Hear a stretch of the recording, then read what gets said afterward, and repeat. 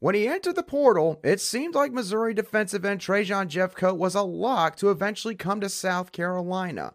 Is that still the case? Our Locked On Gamecocks, your daily podcast on the South Carolina Gamecocks, part of the Locked On Podcast Network, your team every day.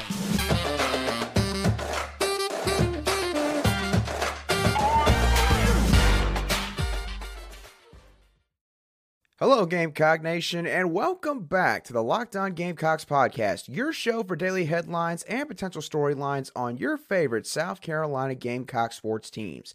I'm your host, Andrew Lyon, and as always, thank you for making the Locked On Gamecocks podcast your first watch or listen here today. We are free and available on YouTube and wherever you get your podcasts daily.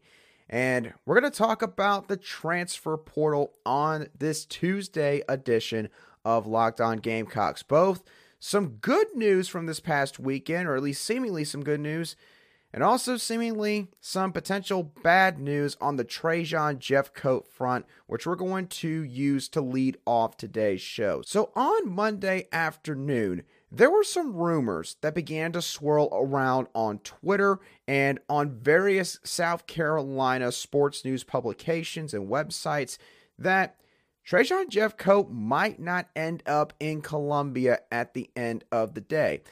At this current moment, there has not been any official announcement of Trajan Jeffcoat officially transferring to South Carolina. It has now been over a week since Trajan Jeffcoat entered the transfer portal, and it was widely assumed by a lot of people, including myself, that Trajan Jeffcoat, barring anything shocking, would wind up being a Gamecock at the end of the day. And I have to be honest with y'all. Whatever the issue is that's currently ongoing with this entire situation, I could not tell y'all what exactly it is. I could not tell you if it is actually something with admissions. I do have to admit, considering the fact that he has made the SEC All-Academic team multiple times in his football career, I believe that he's even been an academic All-American based on a couple things I've seen. It doesn't seem like that admissions would be an issue. So the other question would be, is there any potential off-the-field issue? Well, Trajan Jeffcoat was dismissed at one point from Missouri's football team back in 2019, I believe, which was the final year of the Barry Odom tenure and right before Eli Drinkwitz took over the Missouri Tigers football program that offseason. Now, Trajan Jeffcoat did wind up rejoining the team, of course, and at least from the outside looking in, during the time that he was there while Eli Drinkwitz was Missouri's head coach, it seems like that Trajan Jeffcoat was in good standing, both in terms of following the team rules for the program and also keeping up his academics. So I have to admit, I really and truthfully don't know what is going on with this situation. I'm certainly not going to sit here and speculate, but what we do know right now is this. It does seem like that there is now a greater and greater chance that this move might not end up taking place at the end of the day. So, if this does not work out for both parties, what does this mean for South Carolina? Well, to put it bluntly, this would be a big blow for the Gamecocks because with everything that's taken place in the last few months, and especially the past month with the transfer portal, the edge defensive end position is one that has been labeled as a position of need, a position where the Gamecocks need to add an extra experienced rusher off the edge. Because, again, we've gone over this before. Jordan Stratton likely is going to come back to South Carolina. I still believe that he needs a medical waiver to be approved by the NCAA in order to do so. He's coming off an ACL tear from this past September. And listen, you do not know how Jordan Stratton is going to respond to this injury. He could wind up coming back and, feeling better than ever before, and it doesn't take him very long to readjust and have confidence in that knee again. But usually when athletes like Jordan Stratton, especially in these kind of positions, like a speed rusher position, suffers such a severe injury like this, it takes the athlete a while to get their feet back under themselves. So you cannot completely trust that Jordan Stratton is just going to step right on back into that same role in the 2023 season and make a massive impact for this defense. You just cannot fully trust that to happen. South Carolina, of course, signed two talented defensive end prospects from the 2023 recruiting class that are now both on campus as early enrollees in Desmond Umeozulu and Montague Rames. Obviously, we talked about these guys before. Umeozulu seems like your prototypical edge speed rusher, somebody that with his length, his athleticism, and his advanced technique for his age could be an early impact player for South Carolina. Montague Rames, you can also say the same about him in terms of his potential, except for he has a differing play style. Montague Rames is a much more physical guy, a guy that's really built in his upper body, is great at diagnosing plays, and is the kind of guy that can really be solid in rush defense at that weak side defensive end position. Either way, it's looking increasingly likely that one of these two guys is going to have to play a significant amount in 2023, maybe even start for this team. Terrell Dawkins, of course, was a transfer from NC State this past offseason that this staff and the fan base were really excited about. Obviously, didn't get to see a whole lot from Terrell Dawkins this past season as he dealt with his own injury issues. And again, because he did not really get any game time this past season, what was essentially a lost year for him in terms of getting acclimated to this system in live games, how is he going to do? Is he just going to come right on back and be a starter? Again, you cannot bank on that. And the issue now for South Carolina is they're at the end of the first transfer portal window. It's about to literally end tomorrow, which means that after tomorrow, of course, no more people can enter the portal. And at this point, the edge rusher market is quite frankly just completely dry. That well has been dried up for a couple of days, if not weeks now. Trajan Jeffcoat was sort of the last guy that popped up out of nowhere that South Carolina could have gotten. And now that it looks like that's not going to happen, South Carolina is now going to have to wait until the second transfer portal window opens, starting on May 1st, going all the way through May 15th. They are going to have to get an edge rusher in that transfer portal window. There's no question about that, because if they don't, they're going to be in a risky spot at the defensive end position heading into the 2023 season. Now, obviously, I know that wasn't a very promising update on Trajan Jeffcoat, but it wasn't all bad news this weekend for South Carolina. They also had a few other players that were on campus for visits, players that are from the transfer portal, all guys who could help this football team. So who is it that I'm talking about? We'll discuss these transfer portal visitors in just a couple moments right here on Locked On Gamecocks. Today's show is brought to you by our friends over at Built Bar. Now, if you're looking for a delicious treat, but maybe don't want all the fat and calories that are involved, you have got to try Built Bar today. Built Bar is the protein bar that can help you accomplish all the goals that you are setting out for yourself in this new year. They aren't just healthy for you, but they're also extremely tasty and enjoyable. They're covered in 100% real chocolate, something that you don't get with your average protein bar. And they got different flavors like churro, peanut butter brownie, coconut almond, and a whole lot more. And these bars are only 130 calories. They include just 4 grams of sugar and a whopping 17 grams of protein. And right now, you can get these bars at your local Walmart or Sam's Club. If you go to Walmart, go to the pharmacy section and grab yourself a 4-bar box that includes cookies and cream, double chocolate, or coconut puffs. If you go to your local Sam's Club, you can grab a 13-bar box that includes brownie batter and churro. I promise you, you're gonna thank me later, because Built Bar is where tasty is the new healthy.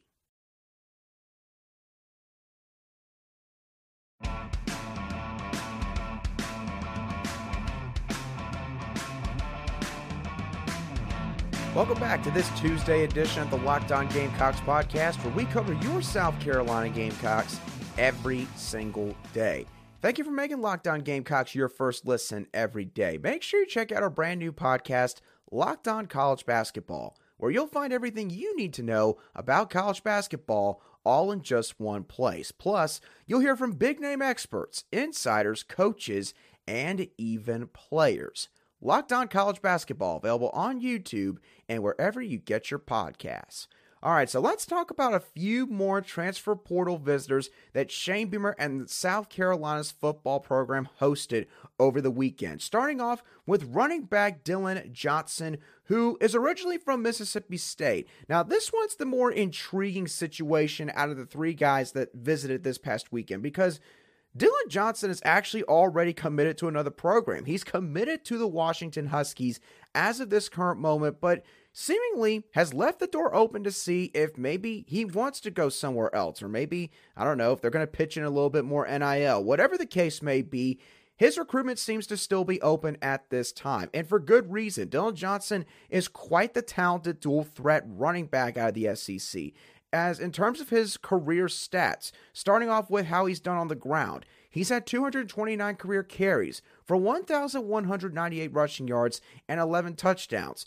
But his receiving stats are just as good. He's gotten 149 receptions over his career for 864 receiving yards and 1 touchdown. So, to put it bluntly, Dillon Johnson is probably the best pass-catching running back in the transfer portal for this entire first window. He can also run in between the tackles due to his power and athleticism. So do not let the fact that he catches so many passes out of the backfield fool you. This is a guy that can do a multitude of different things for an offense. Certainly somebody that I do not think South Carolina would turn down. He's a guy that I believe, based on these numbers, has starting experience, plenty of starting experience in the SEC, something that obviously you're not going to get with a whole lot of other transfer portal targets here. So you can understand why Montario Hardesty, Dow Loggins, Shane Beamer, probably the whole entire offensive coaching staff would be extremely intrigued by the idea of getting Dillon Johnson here.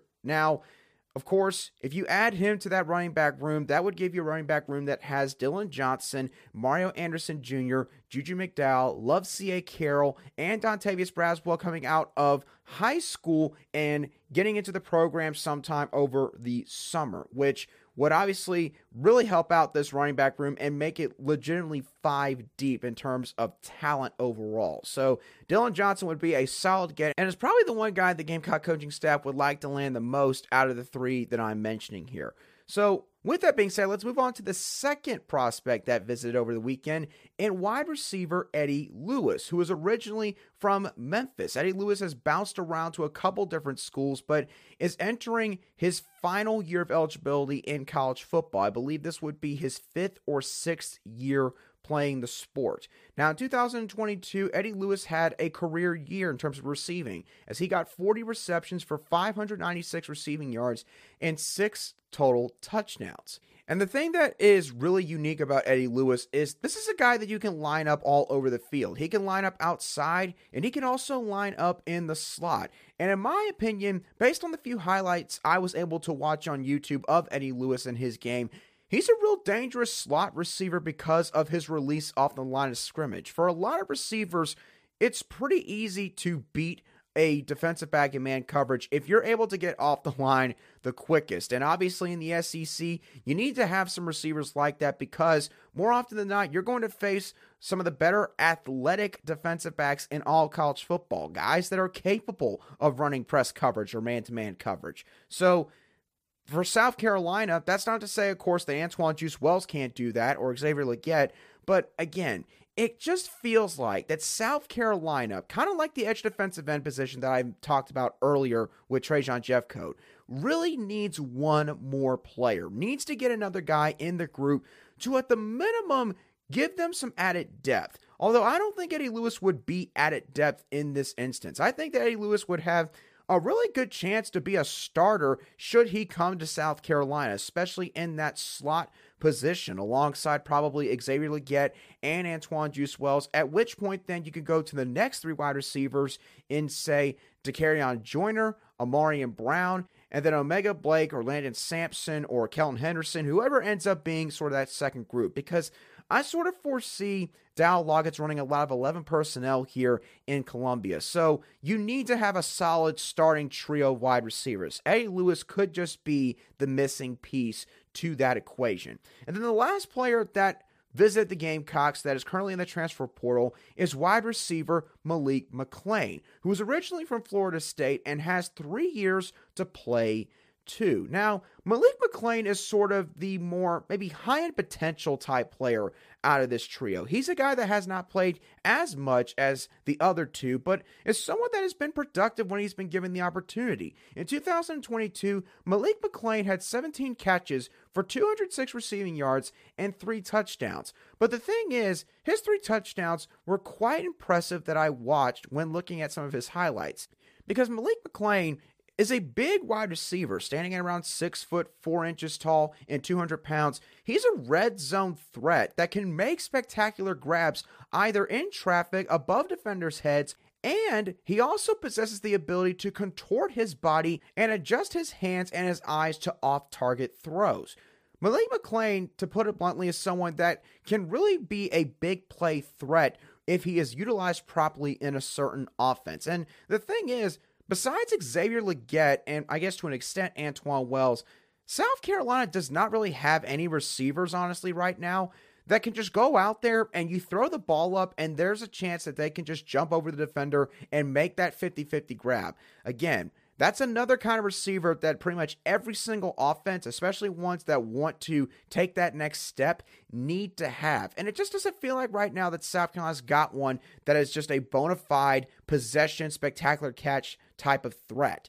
Malik McClain could be the answer to that potential issue. Of course, you've also got Elijah Caldwell out of the high school ranks, who stands around 6'1", 6'2", but has that same kind of play style as somebody that can go up and just catch the ball over defenders. So it's pretty clear and evident based on that and the pursuit of Malik McClain that the Gamecock coaching staff feels like that they could use a receiver of this kind of mold. And again, it could end up being Malik McClain, because the thing was, late on Monday night, Shane Beamer actually posted a welcome home tweet. It's for the 2023 recruiting class. And I had to be honest with y'all, I cannot imagine that this kind of tweet would have come out so late for somebody like an Elijah Caldwell, or maybe even someone for the 2024 recruiting class. You would have to think that it might have been for one of these 3 guys. Now, which one could it have been?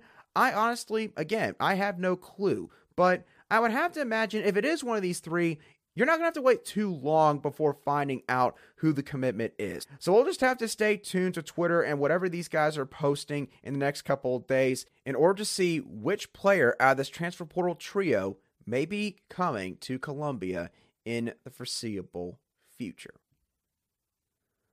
All right, now that we are near the end of today's show for the Locked On Gamecocks podcast, I want to actually revert back to a topic that I discussed on Monday's show in a sense. Now, on Monday's show, I ended the show, ironically enough, by talking about South Carolina's men's basketball team and their recent blowout loss to the Texas A&M Aggies. And the thing that we mainly talked about on the Monday show was, what this loss meant in terms of the questions that Lamont Paris needs to have answered going forward for this team. And one thing that I probably did not talk about enough was the impact that Hayden Brown's injury is going to have long-term on this team and what this means for South Carolina's front court. And I wanted to sort of go back and try to address that to end today's show. So, obviously, again, Hayden Brown has a deep thigh bruise. He apparently suffered this injury sometime during a practice leading up to the Texas A&M game.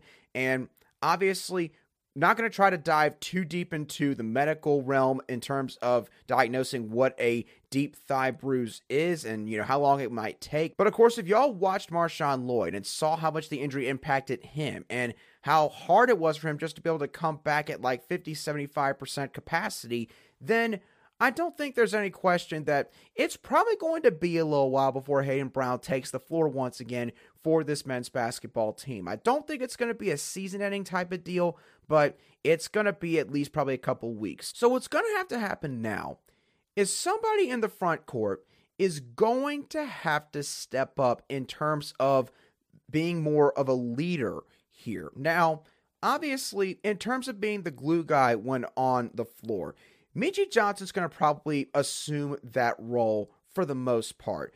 But here's the thing. With everything that Meechie is already doing in terms of trying to produce for this team, trying to be a floor general for this team, and you throw in now trying to be maybe the main vocal leader and vocal presence in the starting lineup, that's asking a lot out of Meechie Johnson. And to be honest with y'all, It's not that I don't think that Meechie Johnson can handle it. I just don't think it would be completely fair to him to put that much responsibility on him. I, of course, could be wrong about that.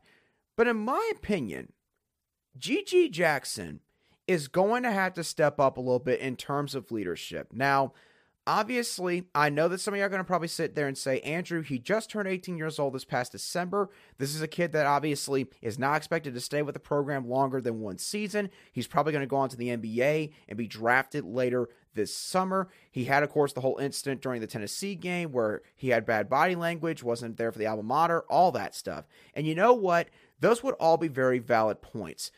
But here's the thing. In terms of the front court, we already know that's going to probably be a 3-person rotation here. Benjamin Bozeman's for Donk, Josh Gray, and GG Jackson. And maybe some Daniel Hankins Sanford. You will probably see a lot more of him in the coming weeks because, let's be honest, it probably would not be sustainable for Lamont Paris to run just a 3-man rotation in that front court.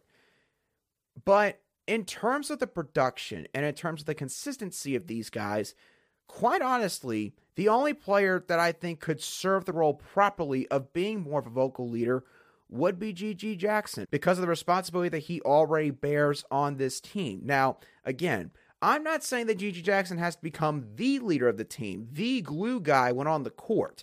I think that he should still leave that to Meechie Johnson. I think Lamont Paris should leave it to Meechie Johnson.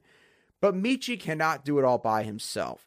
And look, let's be honest, Chico Carter Jr., very quiet demeanor. I'm sure that, of course, he's more willing to try and lead by example, but Chico, in my opinion, is just not going to be that vocal guy that can get everybody together when you need to. Jacoby Wright, he could maybe be that guy, but he doesn't start consistently in this lineup as of right now. Josh Gray and Benjamin Bozeman's for Donk, again, from a production standpoint, I just don't think they're consistent enough, and I just don't see it in both of those guys. Benjamin Bozeman's for Donk is a great communicator, but again, he has not been there for even longer than, 2/3 of a season with this program. GG Jackson, I think, needs to be that guy. And I think this would be a great opportunity for Lamont Paris to challenge him a little bit more and just say, hey, listen, Hayden Brown's not going to be in there with you now. We're going to need a little bit more from you. That's not to say you got to score 20-plus points a night. Obviously, they would love that. But we need a little bit more from you in terms of your vocal presence. Being able to hold guys accountable. Call guys out when they're not being consistent enough with their effort and everything. But guess what? If GG Jackson does turn around and either he's given that challenge or he accepts that kind of challenge with Hayden Brown not being in the starting lineup or being able to play, that also means that he's got to do the same exact thing consistently night in and night out. He can't have a game where he takes the game off and he doesn't give as much effort, say, on the defensive end and doesn't try to rebound. GG's going to have to step up in that aspect as well. But again, GG Jackson is the kid that's expected to be a lottery pick on this team. He is someone that's expected to go on to the NBA this next year. Is someone that, again, if he's just given time to grow into his body, develop a few more moves in his offensive arsenal, he could be a really solid player at the next level, maybe even a multi-time all-star. If GG Jackson's going to be that kind of guy, he's got to have some leadership qualities to present to owners, to general managers, to franchises that are going to be looking at that closely. You've got to have it still. Even though you're not maybe a point guard, you've got to have something. This is a great chance for GG Jackson to show that, to show some growth and some maturity here. Again, I'm not saying that he needs to wear the burden of being the guy, the leader. Meechie can handle that aspect, but he can't do it alone. And I think that that's a point that they're going to have to deliver to GG Jackson and just see how things work out. It might not always end up looking pretty. GG might have moments where he gets a little bit frustrated because maybe, quite honestly, are just not helping the team out enough. Okay? There might be some moments like that. But I do think that GG has to be sort of that secondary leader. You could probably throw another guy in there as well. But in terms of demeanor and the production, I just don't think there's really a whole lot of other guys on the roster right now that you can point to as that secondary leader. I think GG Jackson can fill in those shoes. Granted, again, everything else I mentioned at the beginning, it could also mean that could not end up working real well for the Gamecocks. But again, I think that he needs to be that guy. I think he can be that guy for this team. And of course, we'll see how this whole thing plays out over the next couple weeks. But that sole factor alone could end up deciding how many games South Carolina is able to win while Hayden Brown is out and dealing with that deep thigh bruise injury. So with that being said, y'all, that is going to do it for today's show of the Locked On Gamecocks podcast. I hope that y'all thoroughly enjoyed today's show. As always, what are your thoughts on the Trajan Jeffcoat situation? What do you think this means for South Carolina going forward at that spot if Trajan Jeffcoat is indeed unable to transfer to Columbia? What are your thoughts on the other transfer portal visitors that the Gamecocks hosted this past weekend? Who do you think the welcome home could be? Which prospect would you most like to see join this program? And also, who do you think needs to step up as that leader in the front court now that Hayden Brown is out? Do you think it's G.G. Jackson? Do you think it needs to be somebody else? Let me know your thoughts down below in the comments section if you're watching today's show on YouTube.